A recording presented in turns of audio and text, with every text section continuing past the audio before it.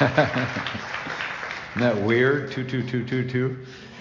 Maybe she's going to get twins. That would be amazing. I don't think they saw one there, so they would probably be aware of that, right? All right. So also, just with regard to our giving, we don't do giving like we ever used to with the plates and everything. So you can always give live. There's just a couple of boxes there. And also, if you have any trouble with giving, in terms of how to do it online, it's all in our bulletin. So you can get a bulletin. Helps you. And by the way, thank you for the giving that has been going on all year long. And through the years, through this time of the pandemic, we haven't missed a beat. You guys have been good measure, pressed down, shaken together, running over. It's just been an incredible thing. So, also, there was a brother that gave me a word earlier, and I just wanted to mention it. I just think that he mentioned the word double for your trouble, which I think is actually scriptural. I won't preach a whole sermon on that, but I do believe that when we have trouble, there's attack and counterattack. And so he had that word double for your trouble, and I've seen that in various passages of Scripture. So you might want to just remember that with regard to anything that's happening with your finances or trouble or in your life or what's been stolen or taken away from you, whether it's financial or otherwise. Just ask God. Always ask Him when I have a real problem. So, Lord, I want double for my trouble. I want double the time, double the money, double whatever it is that I need, right? Especially the thief comes only to steal, kill, and destroy, but I came to do what? Give and give it abundantly, right? All right. Okay, so we're going to talk about the shameless audacity of prayer today. I want to just read from Luke chapter 11, verses 1 to 13. One day Jesus was praying in a certain place. When he finished, one of his disciples said to him, Lord, teach us to pray, just as John taught his disciples. He said to them, when you pray, say, Father, hallowed be your name. Your kingdom come. Give us each day our daily bread. Forgive us our sins, for we also forgive everyone who sins against us. And lead us not into temptation. Then Jesus gave him an example. He said, suppose you have a friend and you go to him at midnight and say, friend, lend me 3 loaves of bread. Now, what's about to happen here is he's giving you information about what to pray, but then there's what I call the texture of prayer. What does it feel like to approach God? What does it feel like in the process of asking God for something that you need, right? And what does God expect? So these are the words. These are things you can say. They cover different territory, different aspects of our life. But then there's that faith part, which is especially critical whenever you come to God and approach Him. Without faith, it's impossible to please God, right? So suppose you have a friend and you go to him at midnight and say, friend, lend me 3 loaves of bread. A friend of mine on a journey has come to me and I have no food to offer him. And suppose the one inside answers, don't bother me, the door is already locked and my children and I are in bed.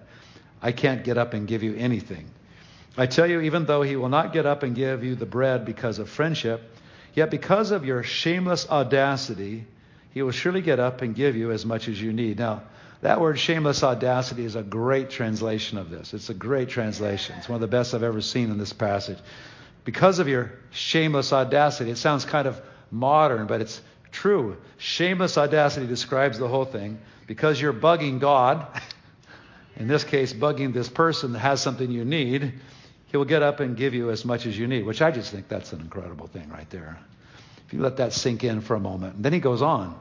So I say to you, ask, and it'll be given to you. And the verb tense there is keep on asking, and it'll be given to you. Keep on seeking, and you'll find. Keep on knocking, and the door will be open to you. For everyone who keeps on asking receives, the one who keeps on seeking finds, and the one who keeps on knocking, the door will be opened. How many people was that? Just a test. How many people knocking, asking, seeking? How many? Everyone. It's for everyone. No one left out. Oh, I'm an exception, You don't understand. No, everybody's in this place. Keep on knocking, keep on asking, keep on seeking. If you have plenty of money or whatever resource, I find that people are always short on something often serious that they need, right? Don't give up. Which of you fathers, if your son asks for a fish, will give him a snake instead? Or if he asks for an egg, will give him a stone, give him a scorpion? Or if you then, though you are evil, know how to give good gifts to your children, how much more will your Father in heaven give the Holy Spirit to those who ask Him? That's interesting at the end there, because we're thinking about the fish and stuff. Then He just puts that word Holy Spirit in there. So God's your provider. He is the bread of life. So when the Spirit of God comes, He touches finances, He touches health, He touches everything. So we just need more of Him, right? And so when we're asking for more of God in the areas that we need it, right? So I want to talk about this shameless audacity. We see it a little bit here. Yet because of your shameless audacity, you just don't think of that sometimes with prayer. But that's how the Lord wants us to be, how aggressive He wants us to be. Part of learning to pray is learning to be shamelessly audacious with our prayers and our spiritual life. The Greek word for audacity, anadeia, literally means no shame or without shame, shamelessness, audacity, unabashedness. The word describes brazen pursuit in pursuit of something. So as we talk about prayer and thinking about seeking God, He likes this brazen pursuit. The more I move along in the Lord, the older I get, the more I realize how much He really likes this brazen pursuit. Sometimes He baits me along, pushes me along a little bit, right? Well, how much do you want this? How much do you really want this? Oh, we talk about this. We're going to talk about that in the Super Bowl today. I wonder which team wants it the most, right? Well, with God, it might surprise you to know that you can pursue God the same way. And He will test you on it. Sometimes He plays hide and seek. I don't know why that is exactly, but it draws us out into this place, right? It's part of our privilege, actually, with the Lord. It's amazing. We're destined for the throne, in the words of Paul Bellheimer, but in a way that we might not have figured. We think of all this glory and stuff, but destined for the throne means that we share God's authority in the universe. He delegates it to us. And that's an amazing responsibility, an amazing thing. It's amazing to me how many people do not take up their authority, especially in matters of prayer. Prayer is the supernatural hand of God changing and rearranging. It's, as far as I can tell, an amazing, amazing, amazing open opportunity. This boldness comes from Jesus' love and sacrifice for us, given His unique experience and standing with God. And I just want to read out of Hebrews chapter 4, verses 14 to 16 to sort of reinforce that. I love passages of prayer like this in the Scripture so much. They just give me so much enlightenment and just encourage me to no end, because I see there's possibilities for me, right? No matter how bad things are. Therefore, since we have a great high priest who has ascended into heaven, he's talking about Jesus, the Son of God, let's hold firmly to the faith we profess. Now, that's our general faith, but also the faith we profess in every area where we want God to do good. I came that they might have life and have it abundantly. So that's what He wants. Every area you can have abundance. He wants abundance in your life. For we don't have a high priest who is unable to sympathize with your weaknesses. Aren't you glad about that? So He's not overbearing. He understands our weakness. He's trying to grow us out of our weakness, challenge us in our weakness, and say, I have answers. Come on now. You can do it. Reminds me of Peter in the boat, right? And they're out in the middle of the lake, and Jesus walking on the water says, come on, come on. I think there's more of that than we know. Because ultimately, we're destined for the throne. We're destined to rule and reign with God. And to do that takes faith. In other words, like love. But that faith one can be scary. Because He often sets you up and puts you in places where you absolutely have to step out. You never get too old for it, nor do you ever get too mature for it. There's always new challenges, new ways. And if you don't want to do that, it's really bad, because it's in the middle of a ball game and you just can't leave the game. This game you don't lose. You don't leave, and also you don't have to lose. Ultimately, you don't have to lose, right? For we don't have a high priest who is unable to sympathize with our weaknesses, but we have one who has been tempted in every way. That could be translated tested in every way. Was Jesus tested in every way? Well, it's what the Scripture says. Every way. Just as we are, yet He did not sin. Let us then approach God's throne of grace with what? Confidence, so that we may receive mercy and find grace to help us in our time of need. So this privilege that we have. This weak thing called prayer is just an amazing place where we can come and get provision from God. Jesus continually invited His disciples to walk in a bold place, praying for the love, mercy, and power of God. He was always doing it. You look at how He discipled those disciples, you just got a picture of how He's discipling you. Well, no, you're not walking with Him, on the Sea of Galilee. You're not walking with Him, in the mountains around Jerusalem. You're not there geographically, but you are there spiritually. Every one of us is taking the same walk that the disciples walked, right? So it's really fascinating the way He addressed those disciples and what He did with them as they're following around Israel, and even a little bit outside of Israel. Matthew 10:1, Jesus called His 12 disciples to Him and gave them authority.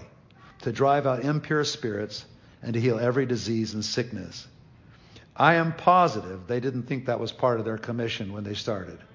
They probably had no idea, right? And all of a sudden, he's challenging them to drive out evil spirits and to heal the sick. Peter to walk on the water. What is that all about anyway? Just so Jesus could get a kick of watching him squirm as he's sinking? No, he was teaching him. And you're in school too.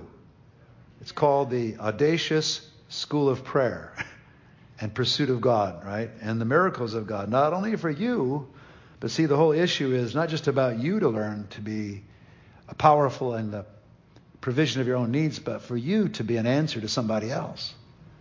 Sometimes to be an answer to somebody else, many times to be an answer to somebody else, it takes a tremendous amount of faith stepping out there to do that. It really does. Especially if we're going to reach into the dark spots of our community and of the world. It takes a lot of faith. We've been on that journey of faith a lot during this time of COVID, but we've stepped so much further than the COVID crisis and into the depths of the pain of our culture now. And I'm just so happy the way we've done that. We've been able to help multiple people, lots and lots of people. And a good thing about it is they're much more grateful these days and much more happy about actually hearing about God, because the devastation and the sorrow was bad, but now layer upon layer has been added. People are so open, but there's a lot of effort in this. There's a lot of faith that's required if we actually want to do what Jesus did. Verse 7, as you proclaim this message, the kingdom of heaven has come near. It's the rule of God has come near. And actually that word come near would be better translated. The kingdom of heaven is pressing on you. It's not just hanging out somewhere by you, but the kingdom of heaven is pushing on you now. So he says, do this, proclaim the kingdom of heaven is pushing you. When I operate in this room, the kingdom of heaven's pressing on you. When you go out into the world and your family and your life, the kingdom of God's pressing on whoever you are. God's in you, pushing on the world in a good way, to heal, to help. When I showed up, God showed up. That's really what we're saying here. This is what he's trained his disciples in, but it wasn't just the disciples. It's you and I. This is our calling. Heal the sick, raise the dead, cleanse those who have leprosy, drive out demons. Freely you have received, freely give. Now, those things that we just said there, which are pretty dramatic, most of that's done with your mouth, right? Jesus did it with his mouth. Tabitha, arise. Tabitha, arise, right? You give them something to eat.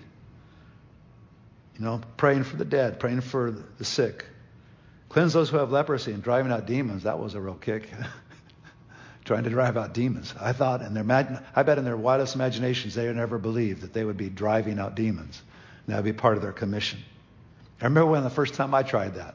That was quite a ride. I was 17 years old trying to cast a demon out of a person who suddenly went deaf.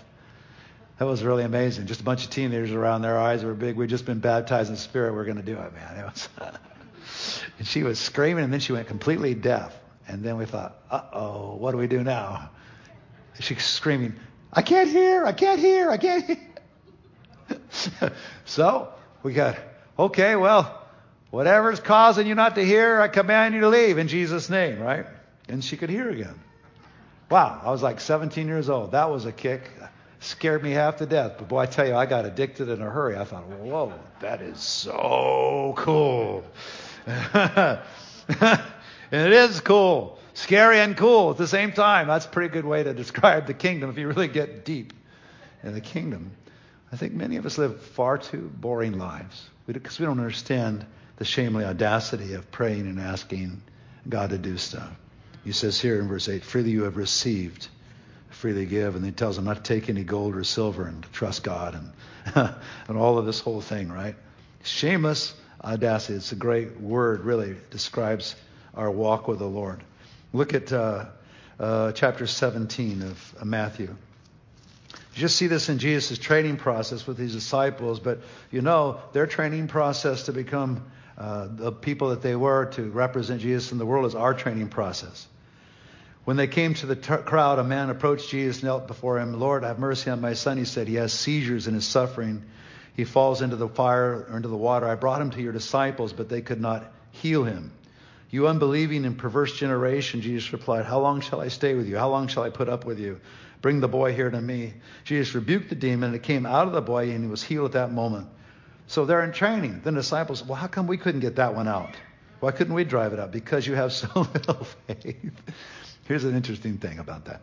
So in a demonic exchange, the thing is, demons know more about your faith than you do. They can smell fear because they live in it and cause it all the time. So when you're afraid, they don't move. Hey, this guy's terrified. And then they try to do everything they can to terrify you, right? Which if you're just beginning in that whole role, it's pretty easy to do, right? So is what's happening. He says, because you have so little faith, right? The demonic thing could sense it. Truly, I tell you, if you have faith as small as a mustard seed, you could say to this mountain, move from here to there, and it'll move. Nothing will be impossible for you. So he was just saying, you're at the very beginning of this. Really doesn't require that much faith, but you're such at the beginning of this, it's not that big a deal. Demonic things have to submit to my name. Just get behind my name and learn to use that name authentically. Learn you to use that name often, right? That's also a part of our training in terms of learning to understand and navigate the audacity of prayer. Who would have known? They would have never thought. Sometimes we would never thought that would actually be coming against supernatural demonic forces. It's so funny to me as I know, we look at our world and on the TV and everything, and they have these little ghost things and they're like trying to find demons and everything. If one actually showed up, they would never do it again. They would never do it again. And the demons that are playing with them, and just and then they have these fake sounds that come on, like, "Ooh, did you hear that?" Nobody heard anything. It's all for money, right? But if it actually happened, they would never do it again. If they actually had an encounter, they would not do that again, especially one that's speaking out loud or causing things to move, right? So these disciples were at the very beginning, of their pursuit of God. Truly, I tell you, this is Matthew 18:18. Whatever you bind on earth will be bound in heaven, and whatever you loose on earth will be loosed in heaven. Wow. That's a lot of possibilities there. Think about the possibilities. Whatever. What's in your whatever today? I can think of a lot of whatevers right now. Some of them are in the government. Some of them are over here, over there, right? Whatever you bind on earth will be bound in heaven. Whatever you loose on earth will be loosed in heaven. So there's this huge responsibility. We're looking around pointing fingers. The question is, do you bind and loose? Do you even pray? Do you even pray for the government? Do you care at all? Do you have any faith whatsoever? Just throw a prayer up here and there and just think, well, it'll all come out in the wash. That's not your responsibility. That's not who you are. Jesus is trying to train them. You're in the middle of this thing called pain, sin, and sorrow. That's your job. Before you start throwing stones at too many people, I encourage you to make sure that your prayer life is alive and well, and that you're dealing on a supernatural thing with the things, a level that we see behind the things in front of us. Because until the church gets to that place, we're just going to be wasting a lot of time.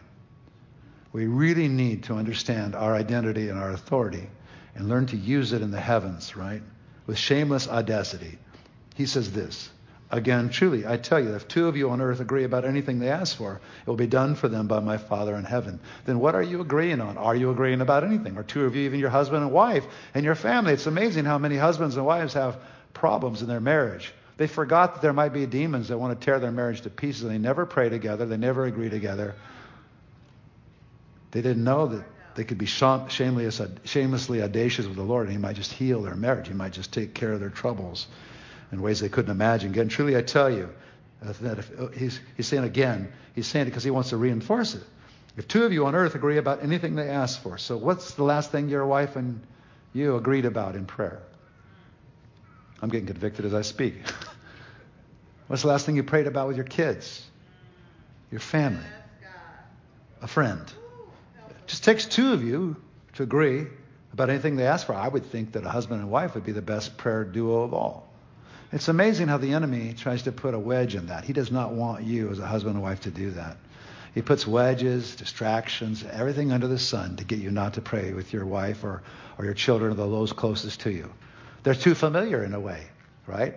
So you know about them and they know about you, all the weaknesses. So in our weaknesses, we actually are strong. Use your weaknesses to be strong, not weak. God's under no illusion of your own holiness, of how worthy you are to be praying before the King of Kings and the Lord of Lords. We act like he doesn't even see a thing. And then we're kind of ashamed when we go to prayer. He already saw everything and more. He's got it. He understands you're not too great. He's got it, right? until they come to Jesus in prayer. Whew. So easy to forget this. For where 2 or 3 gather in my name, there am I with them. There am I with them. That's why I love our prayer in the marketplace. Because it's often with business people the last place they go to solve their problems. I think it's the first place you should go. Money moves mountains, right? Especially money that God gives move mountains, but also what the evil one does. He moves mountains with money. We know all about what the evil one does. I think the church is yet to understand what God does with money and how he moves things around. For a faithful person who will pray for him, be prosperous, and be faithful with his money, and also have the audacity to say no when the enemy tries to steal it. That's one thing I find it's a grievous thing. People make money and it's all stolen from them because they have no prayer habit. They have no ability to deal with the demonic things that come. They just don't deal with it. They just think it's just business or it's just the interest rate or whatever. I think the enemy's come to steal a lot of stuff from us, and we just let him come, especially in the business realm. We think maybe the business world or how we make money is a separate world, and then our spiritual life is over here. No, they're all put together. Jesus would never leave that out. If it's important to you, it's important to him. And I know money is important to all of us. So why would we not be praying in that particular area? That's why part of the Lord's Prayer is give us this day our daily bread. It's in there for show. Throw that one in there, Gabriel. And I'll put a whole piece of that and everything because it's one of the key issues of our life. Give us this day our daily bread. Not for your life just to prosper you, but for your life to cause good in the earth. To influence the earth. We rail on and on, go endless political discussion of how the owner of this business, the owner of that, controls that, is manipulating the environment. Listen, I know about that. Well, let's bind that in prayer and let's ask God to give powerful believers the same money. You ever thought about that? Is give us this day our daily bread, just get enough so you can scrounge by and go to heaven? I think the world's too broken and beat up. Why don't we turn the resources of God and the prayer resources to get them so that we can help the poor, the weak, the broken, and spread this gospel from one end of the earth to the other? Why don't we do that? How about that? I think that's a good idea, right? I'll tell you what. One thing I've learned about this with regard to praying and for resources and all kinds of things is if you see a miracle happen where God gives you the resources, it's amazing. And you don't often misuse those resources because you finally figure out where it all came from in the first place. You're under the illusion somehow your spectacular talent or ability has caused all this to happen, right? Until it's gone. But when you pray, you realize, wait a minute, I can touch this area of my life. And as it comes, it's one of the most spectacular ways we actually learn about praying. That's why I think it's so important that you learn to pray that part of the Lord's Prayer, give me this day my daily bread. It's dramatically tied up in your everyday life. And as you get answers, you actually begin to realize how God works. Part of this shameless audacity of prayer is learning to see how God works. It's a test case. It's a way to figure out how God works. He's got our attention. In our money, he has our full attention. So we see him do this or that happens. We go, whoa, okay, that was good. I think God liked that. Ooh, that was bad. Did I leave something out? Oh, yeah. Okay, so God will reveal it to you in prayer, whatever that is, right? And it's not always not giving enough. Sometimes it's just sinning, period. Just the thief comes only to steal, kill, and destroy. Sin lets the devil in all kinds of ways. He'll steal everything that you possibly have. He'll steal your money, your relationships, everything. He goes for everything. Your health. He tries to devastate everything. Sometimes we think the devil's just in the corner stealing a little bit. We'll let him do a little bit. Well, see, the thing is, the devil doesn't do that. He wants to take over. He's like cancer. Exactly. So you give him one place in your life and he wants to steal everything. Pretty soon he's after your money. Then it's really getting serious, right? Or he's getting after your health. Or he's getting after your marriage. Just a little bit over here. So we have the power to not do that, first of all, but also, if we find ourselves in that place, to confess our sins, like we said in the scripture, say, I did it, get clean of it, and then move on into something else in the wonderful, amazing grace of God. Matthew chapter 20. Let's read verses 29 to 34. This gives me just this so wonderful picture. I love these pictures of God. As Jesus and his disciples were leaving Jericho, a large crowd followed him. 2 blind men were sitting by the roadside, and when they heard that Jesus was going by, they shouted, "Lord, Son of David, have mercy on us." The crowd rebuked them and told them to be quiet. Why would they do that? Well, you're ruining our parade, you know. You guys are cursed. Everybody knows that you're cursed. That's why you have blindness. Something happened in your family line. You did something, and God made you blind. But they shouted all the louder, "Lord, Son of David, have mercy on us." Now, in any other environment with their religious leaders, they would have told him to shut up, and they would have done it. But Jesus was different. So they did what we should do. Can I just say that again? I like the way I said that. Jesus is different. He's different from all the other people, persons, entities you're enslaved to. He's different. He's actually generous, especially when you call him, and he listens a second and a third time. When you call him, he doesn't go deaf the first time.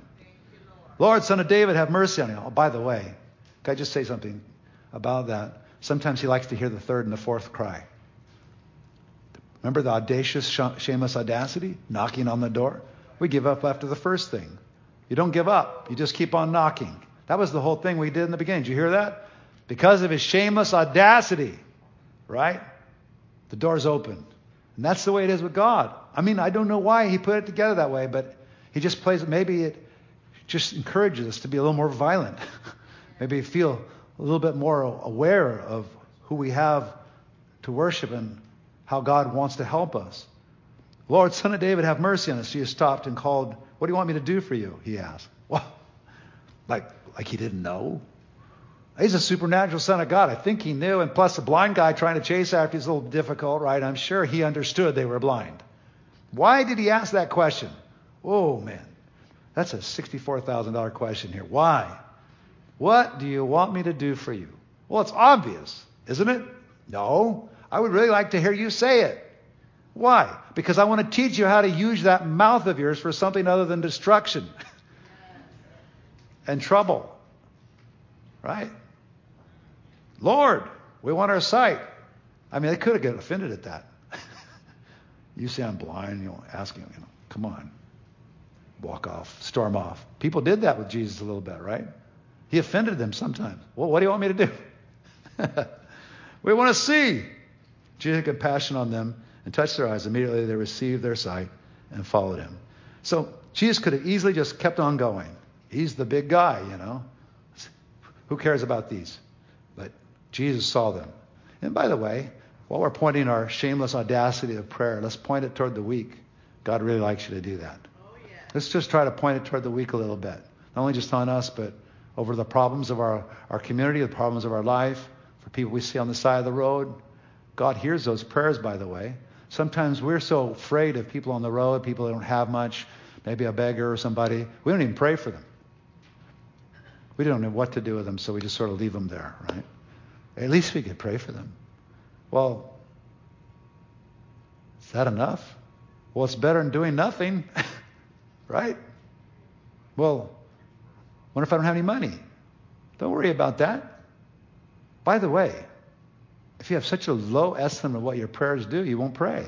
But wonder if your prayer made the difference in that person's life. You saw him right there, and you prayed for him or her, and suddenly God put together some kind of supernatural scenario, and they got well or something happened.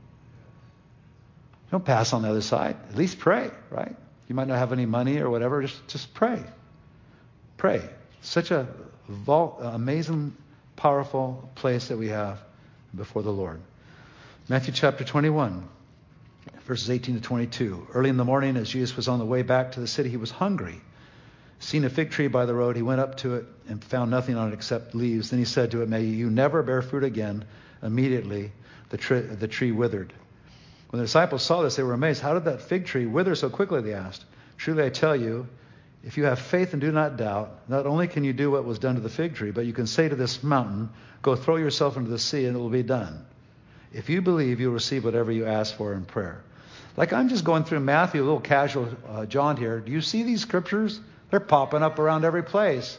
Every example he can give them. How in the world did that fig tree wither? Hey, well, you can ask anything. It'll be done. You could even say to this mountain, and away it goes, right? Luke chapter 18, verses 1 to 8. Then Jesus told his disciples a parable to show them that they should always what? Pray and not give up. I like that part. Aren't you glad he put that, not give up? John, don't give up. More is coming, right? Don't give up. Whatever you lost before, God will give better. He never gives worse. He always gives better, right?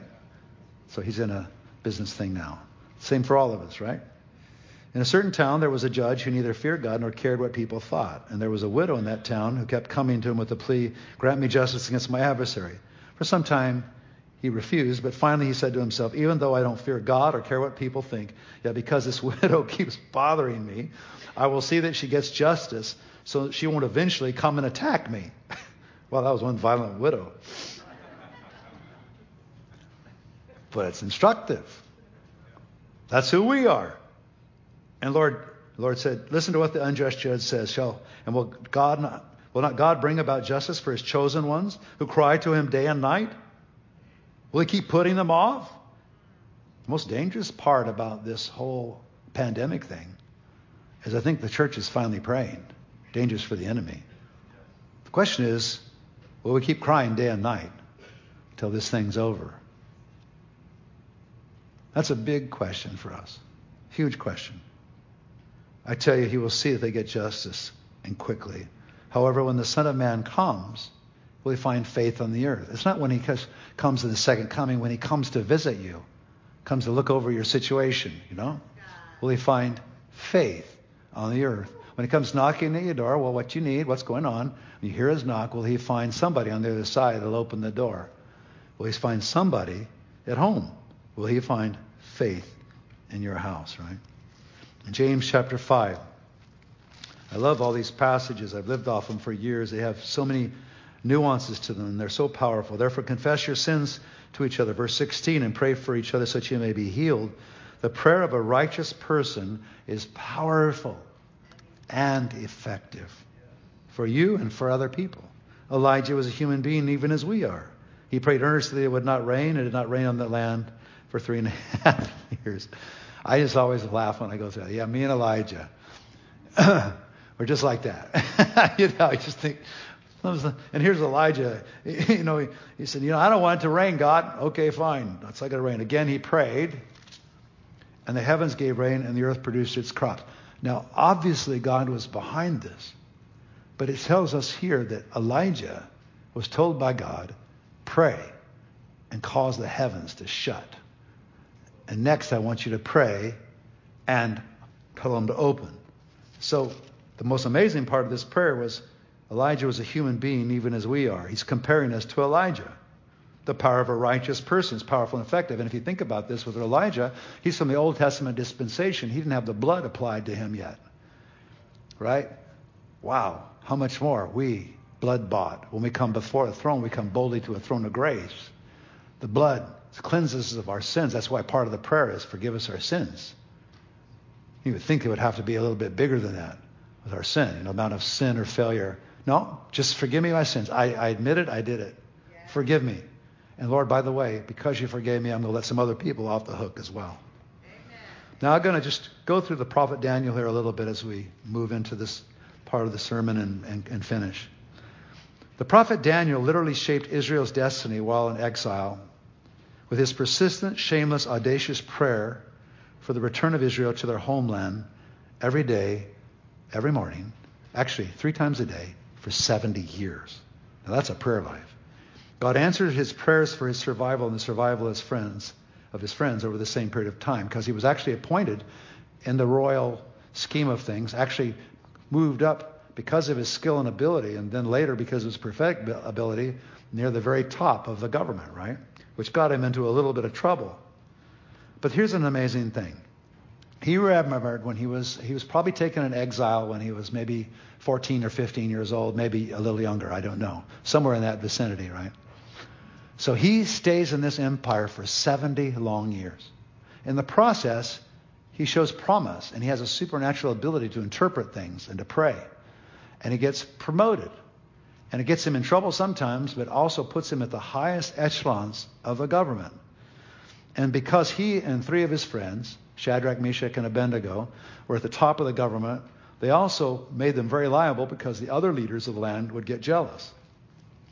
So also they had these impetuous kings that they were working for who would kill you in the drop of a moment. If you offended them in any way or did something wrong, they'd get rid of you, They were horrible. They had all power. They could kill anybody anytime they wanted. No due process, nothing, right? So the first king that Daniel served under was named Nebuchadnezzar. He wanted to know the interpretation of a dream he had and threatened to kill all the wise men of the kingdom. These are all his advisors. So it'd be like Joe Biden said, you know what, you guys don't give me the right advice, I'm going to kill all of you. I about to said something I shouldn't. Thank you, Lord, I didn't say that.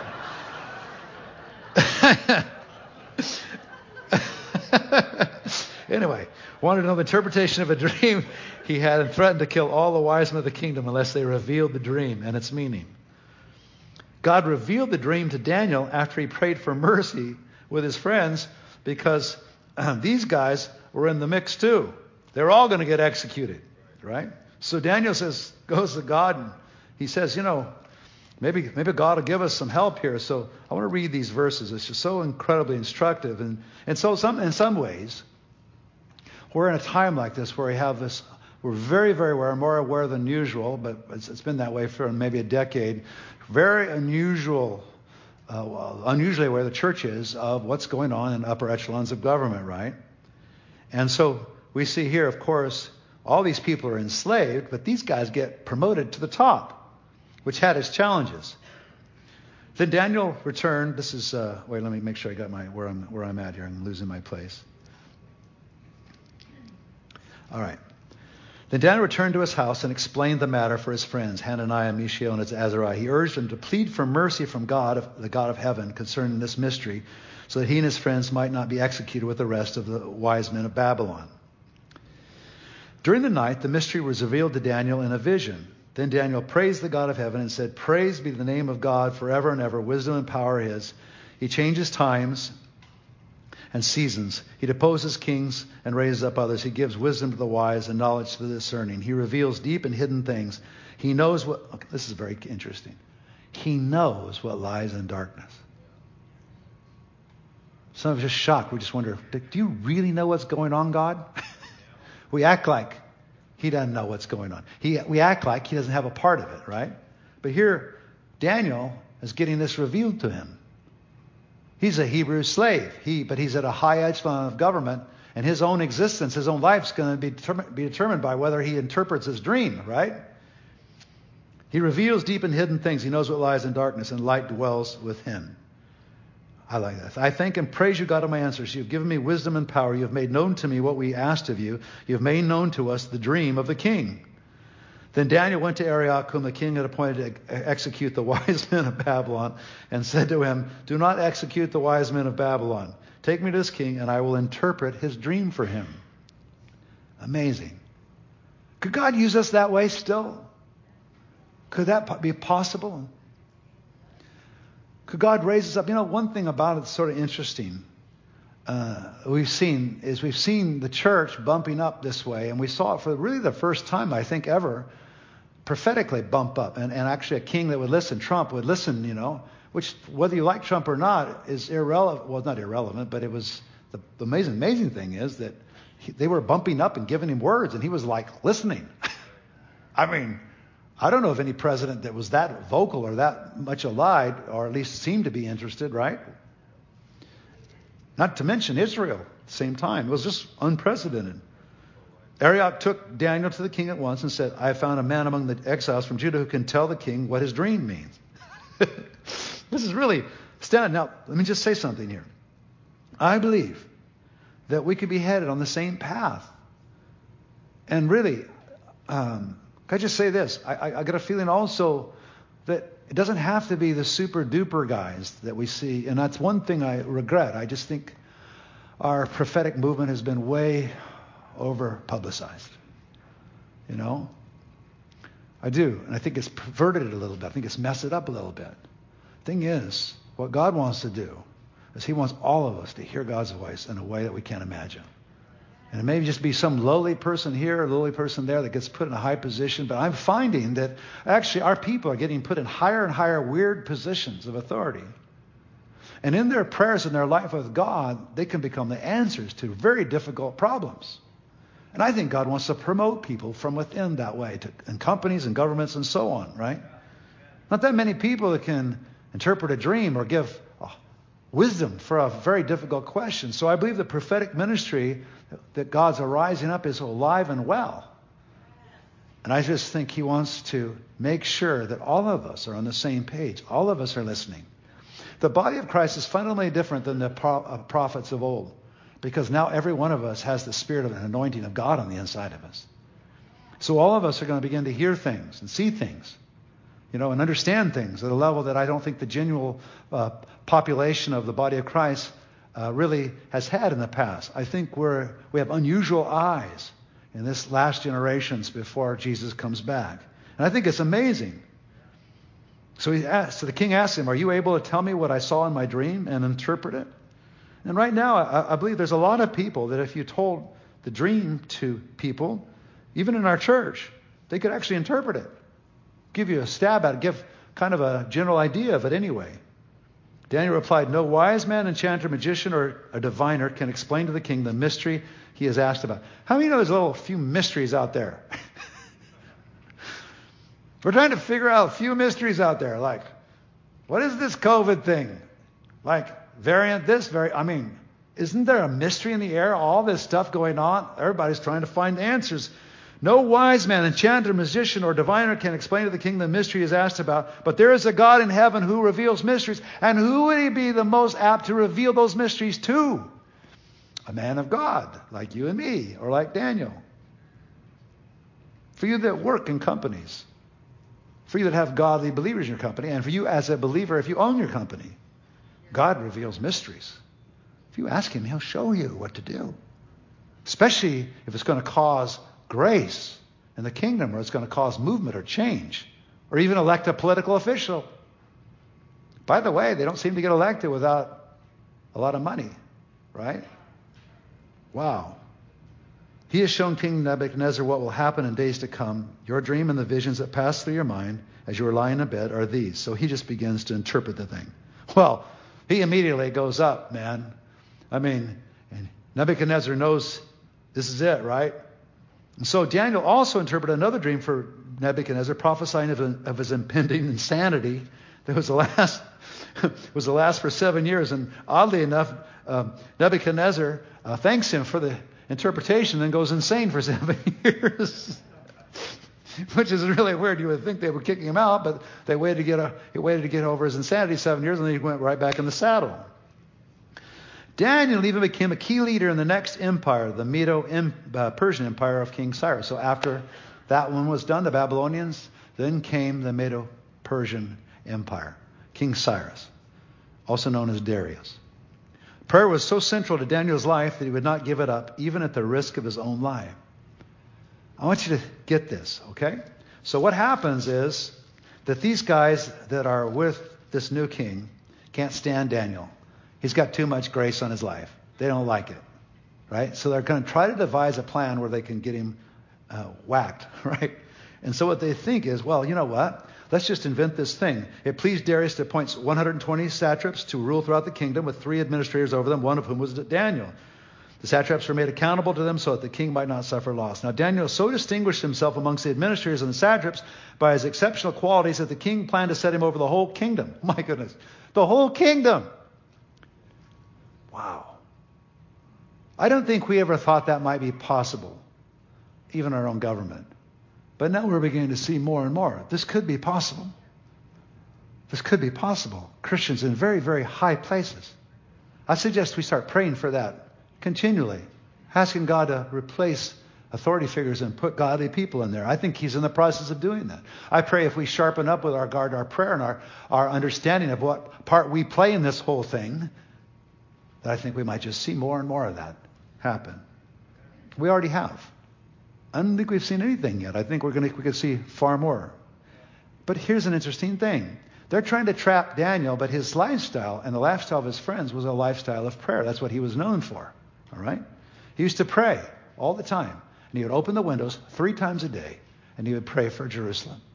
3 times a day. This man was a man of prayer. Here he is sitting right underneath the king, has the king's ear about everything.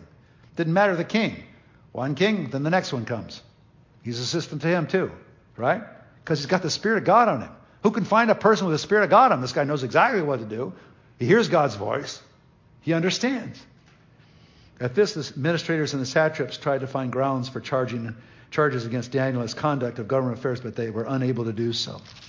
They could find no corruption in him because he was trustworthy and neither corrupt nor negligent. And while we're getting super spiritual, this is also very, very important. No corruption, no negligence, hard worker, sharp and spiritual.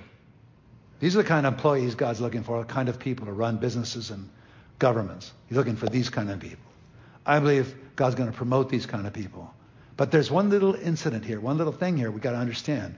Daniel was a man of absolute prayer and fasting. 3 times a day, praying the same thing for 70 years. And other things as well. Even praying to get revelation so they didn't get killed. Right?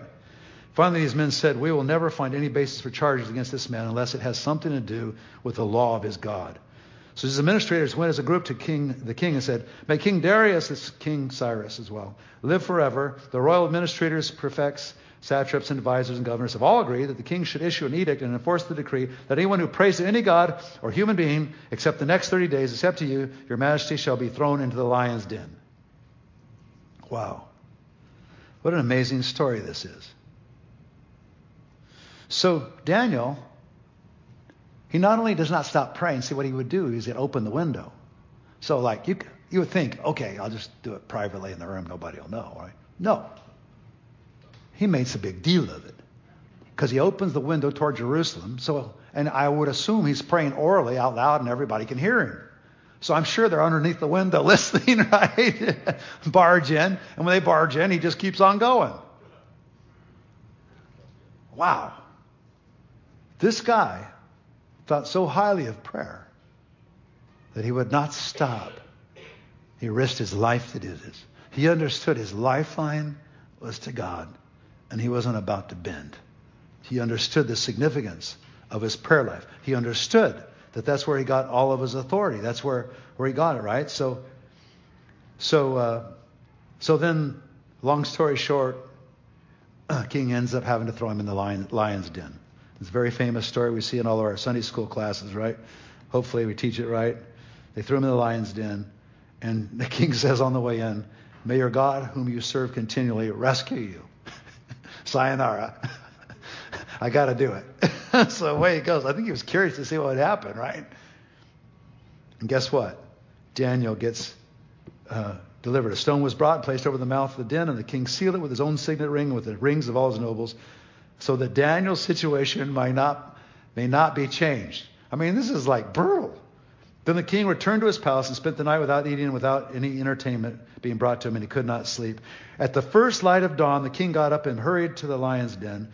When he came near the den, he called to Daniel in an anguished voice, Daniel, servant of the living God, has your God, whom you serve continually, been able to rescue from the lions?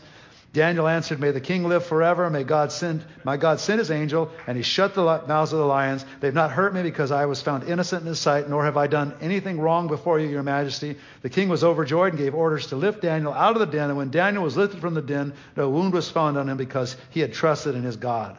At the king's command, the men who had falsely accused Daniel were brought in and thrown into the lion's den along with their wives and children. And before they reached the floor of the den, the lions overpowered them and crushed all their bones. And then King Darius went, wow. He wrote to all the nations and the peoples of every language in all the earth, may you prosper greatly. I issue a decree that in every part of my kingdom, people must fear and reverence the God of Daniel. Okay. So this is all exciting. But notice what happened here. He not only had a prophetic side to him, but it was his prayer life. He cherished it more than his life itself. And he was willing to die so he could pray. Wow. I issue a decree that in every part of my kingdom people must fear and reverence the God of Daniel. For he is the living God and he endures forever. His kingdom will not be destroyed. His dominion will never end. He rescues and he saves. He performs signs and wonders in the heavens and on the earth. He has rescued Daniel from the power of the lions. So Daniel prospered during the reign of Cyrus and the reign of Cyrus the Persian. We do not have to adapt and look like the governments of this world. We just have to be ourselves. We have to bring what we bring to the table, and it's enough. We have the power to change, rearrange seasons. We have the power to prophesy. And we have the power especially to pray. And it's the last thing that all of us think of sometimes in our businesses and our governments and all the things we do. But it's number one thing. It's the number one thing. The number one issue. And if you gather together in Washington, pray. Don't talk. Pray. Pray as much as you possibly can while you have the opportunity. God's heard our words, our philosophies of life. Pray. If my people who are called by my name will humble themselves and pray, then what's the rest of it? He'll heal our land. This is where we find ourselves. Oh, yeah, I'm going to go to the Washington Monument. You don't have to go to the Washington Monument. Do it now. Pray now. Make it part of your life. The shameless audacity of prayer. It changes everything. We just need to get back in the hang of this. Praying for our government, praying for authorities, praying for these horrible situations. Later, Daniel discerned that Jeremiah's prophecy, the exile of Israel for 70 years had come to an end. 70 years he'd been in the governments. 70 years. He'd been praying 3 times a day for 70 years. You know why? He had a word. He knew Jeremiah the prophet.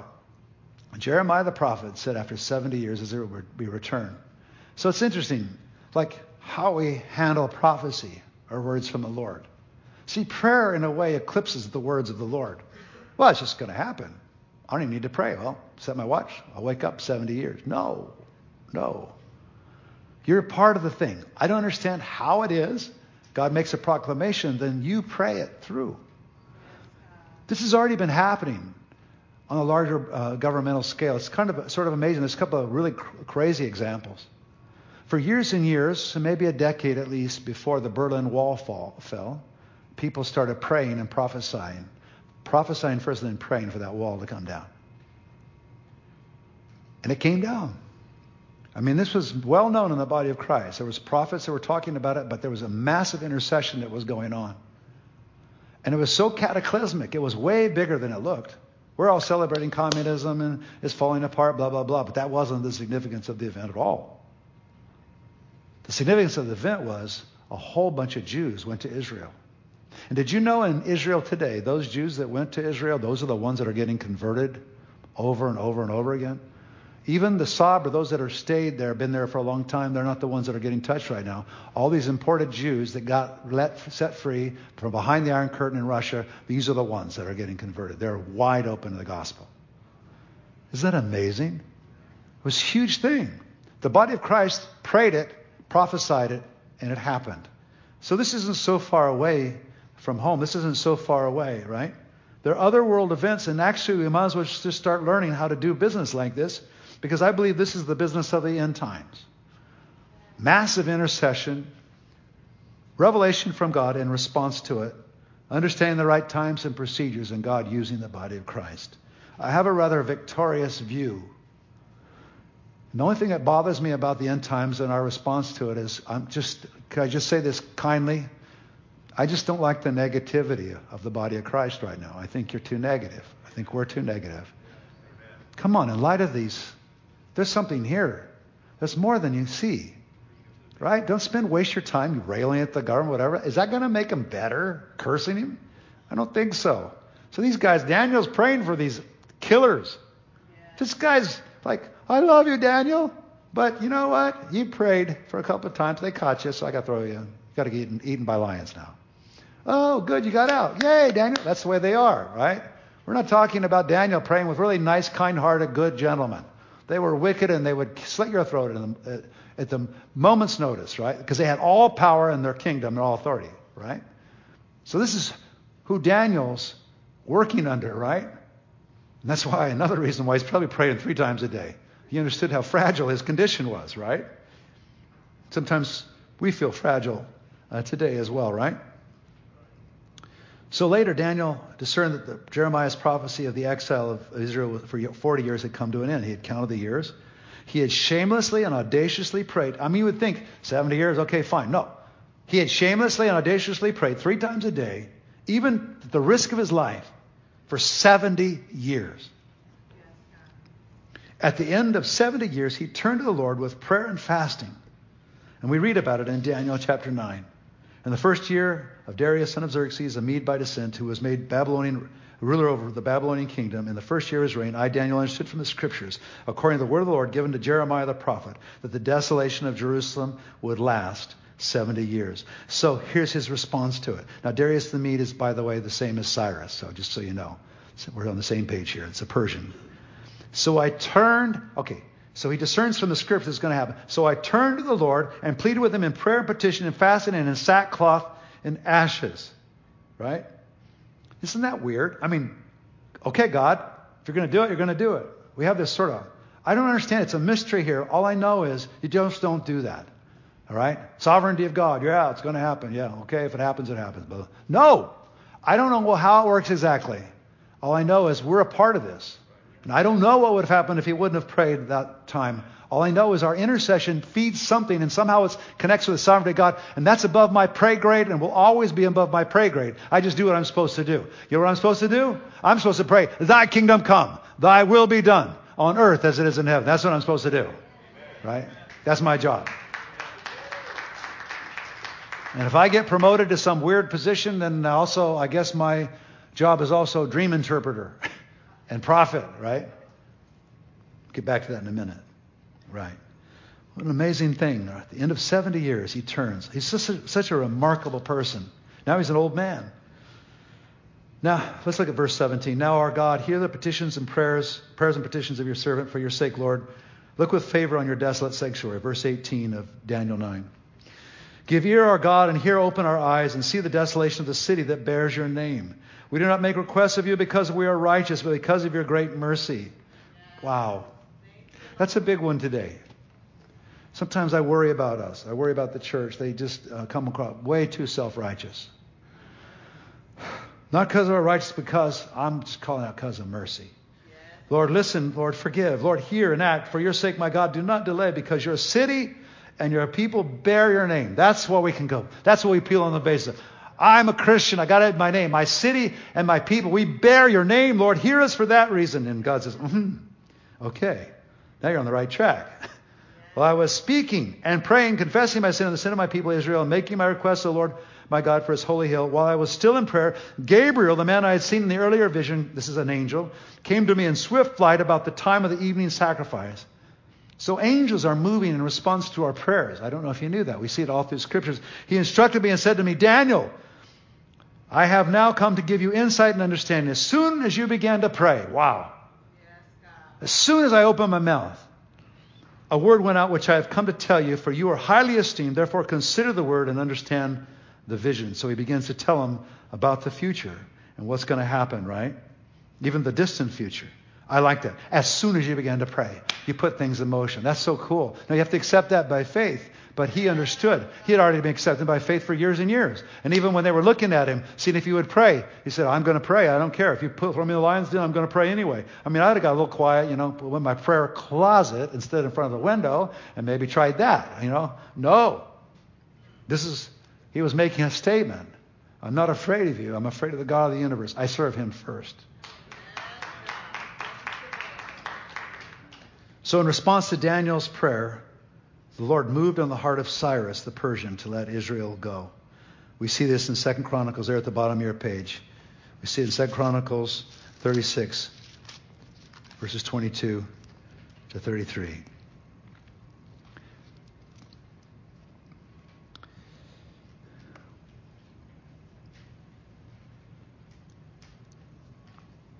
In the first year of Cyrus, king of Persia, in order to fulfill the word of the Lord spoken by Jeremiah, the Lord moved the heart of Cyrus, king of Persia, to make a proclamation throughout his realm and also put it in writing. This is what Cyrus, king of Persia, says. The Lord, the God of heaven, has given me all the kingdoms of the earth, and he has appointed me to build a temple for him at Jerusalem and Judah. Any of his people among you may go up, and may the Lord, their God, be with them. Amazing. And they go back, right? What an amazing story. Through repentance and prayer, we lay hold of God's mercy. God may remove a bad ruler, or he may change their hearts, making them instruments of mercy. King David described the power of a godly ruler who rules in the fear of God in 2 Samuel 23, verses 1 to 4. Even despite all this and God using bad rulers, why don't we just pray for good rulers, and that might be a little easier, right? We can do that. Here's what a good ruler is like. Listen to this. I love this. This could be our goal. These are the last words David ever spoke. Listen to this. The inspired utterance of David, son of Jesse, the utterance of the man exalted by the Most High. The man anointed by the God of Jacob, the hero of Israel's songs. The Spirit of the Lord spoke through me. His word was on my tongue. The God of Israel spoke. The Rock of Israel said to me, when one rules over people in righteousness, when he rules in the fear of God, he's like the light of morning at sunrise, on a cloudless morning, like the brightness after rain that brings grass from the earth. Don't be casual in praying for your authorities that are over you, government authorities. Now is the time more than ever. We've caught a glimpse of what it's like when authority can be a little bit different. Many administrations, not just this current, many administrations have their weaknesses and their strengths. But don't you like this? One that rules people in righteousness, he rules in the fear of God. He's like the light of morning at sunrise on a cloudless morning, like the brightness after the rain that brings grass. And he's refreshing. He refreshes. She refreshes. Whoever is put in power, put in some realm of authority, right? And so I'm going to just finish with this. As I was preparing this, I just felt like, with regard to the church as a whole, I just think there are 3 end-time priorities, and I'll finish quickly with this, that the entire church should be paying attention to. All right? So, one priority, something that should be on our mind day and night, is Matthew 24:14. This actually was in the context of end-time things. It telescopes. Sometimes prophecy telescopes. You know what I mean by that? Sometimes it will prophesy of something immediately that's about to happen, but then have another application hundreds of years down the road. Right? So it telescopes. Right? This passage is one of those. He talks about the end times. He's talking about the immediate time when Jesus is going to leave and what's going to happen to believers. They'll be persecuted, false prophets. But he's also talking about a time later, our time, or the time where the end is. Because of the increase of the wickedness, the love of most will grow cold, but the one who stands firm to the end will be saved. And this one here, Matthew 24:14. And this gospel of the kingdom will be preached in the whole world as a testimony to all the nations, and then the end will come. As you're looking at government authorities and governments and so on, remember this. This is the drama behind the drama. In our world today, parallel to all the activity that's going on, the most unusual manifestation of the power of God is manifesting throughout the nations of the world. That's why we need to stay focused here, but also we need to focus out there. Because actually this thing ends when the gospel has been preached in all the nations. You think, well, isn't the information out there? Absolutely not. There's a couple 100 million Indians, for example, that have never heard the name Jesus. It's just you don't know. Masses of people maybe even heard the name of Jesus, but have no idea who Jesus is, right? Our task is to reach all those nations, all those places. And this gospel of the kingdom will be preached in the whole world to test all nations, and then the end will come. So right now, the gospel is moving at unparalleled speed in the nations. Moving at a rate nobody would have figured. Even I've told you about India, but other nations as well. Muslim nations that are encountering God at a place that nobody would have imagined. It's picking up steam all over the world. All over the place. There is the nations of the world, and then there's the story of the holy nation that's arising in all nations, and Muslim nations, and places we never dreamed, even we wouldn't have dreamed 20 years ago. Our church is involved in those nations. I made it my goal, since I understood this a long time ago, that I wanted to pastor a church, but I wanted a church that would also be involved in the nations, because that's where all the action is. So God faithfully, gratefully has let me do both. And I am just enamored with it. I tell you, when you see what God does, and when you are in a place in the world, even where I was a few years ago, 30, 40 years ago, places that I thought would never be reached with the gospel, I've never be thought, God then used us, me, and others like us, putting together all our resources, and now these places of the world are being touched, and with it, great signs and wonders and miracles. And at the same time, we're seeing the evangelization of Jewish people, of the same parallel. Somehow or another, they're coming together.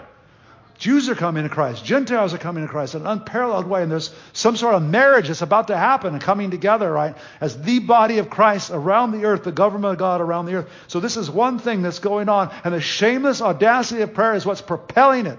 Prayer for the nations, prayer for every tribe, tongue, and nation. Because this gospel of the kingdom will be preached every place. By nations, he doesn't mean national entities. He means nations, mean tribes, nations. Because within India, there's thousands and thousands of nations within the nation of India that have their own context, their own culture. It will not come to Christ unless someone brings the gospel in that context, right? So we cry out for these nations. It's part of our responsibility that God would finish the task and that God would send these laborers into the harvest. This is the number one thing that's happening around the earth right now. The holy nation is arising within the nations at a pace that nobody has ever seen before in the history of humankind. Right now, they estimate there's probably something like 30% Christian and 20% Muslim, something like that. But those aren't the real statistic. What the real statistic is that the market share of Christianity amongst the world population is growing. But I'm not just talking about people who call themselves Christians. I'm talking about born again, powerful believers. They're emerging in all the nations. And we're sowing and growing and growing. It's the most exciting adventure for the church. Don't sleep through this harvest. It's the end time harvest. Maybe it's not in a theater near you, but it's in a theater not far from you, and everybody can get to it with one plane fight. That's the most amazing thing on the planet. It's part of the whole thing. It's part of the whole picture of shameless audacity. We can actually pray for these places, and we're in the time frame where all of it's beginning to happen. This number two thing is happening. There is a prophetic and prayer movement afoot on the earth that the world has never seen before.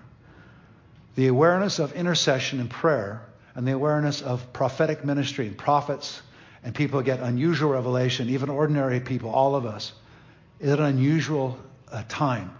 It reminds you exactly of the time of Daniel. Daniel highlights for us what can happen when the church comes into proximity with the nations and even the highest levels of government, right? It's a picture.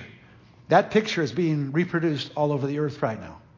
The gospel is reaching way high into governments and way into the farthest regions of the poor. And that's the third thing, major thing that's happening in the earth. God is concerned to bring justice to the poor and the broken. That's a third theme in the earth.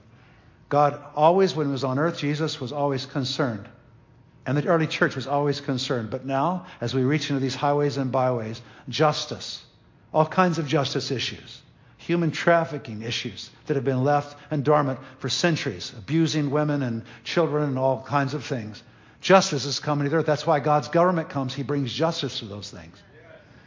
Not only those things, but just the sheer poverty and just people just trying to make a living, all of that justice is coming. So that's a third major arena. And where the church is right at the forefront of this. These three areas, the prophetic prayer area, the justice for the weak and the poor area, and this whole discipleship of the nations. These are the three things that should be attacked by the shameless audacity of prayer, but our privilege to enter into as believers in this century and the time. And as we see the thing close, these are three areas that God will be pulling on the church. Whoever gets involved in these areas will be blessed, blessed, blessed. Whoever gets involved with the poor and the broken, God will bless. Justice ringing out. Our nation desperately needs justice. Our nation does not know what to do. Believe me, I have really firsthand experience with it. Our nation does not know how to handle the broken. Guess who does? We do. You say, well, I don't know how to do that. That's what I said to God over and over again. But he's teaching me. I can feel the wisdom coming.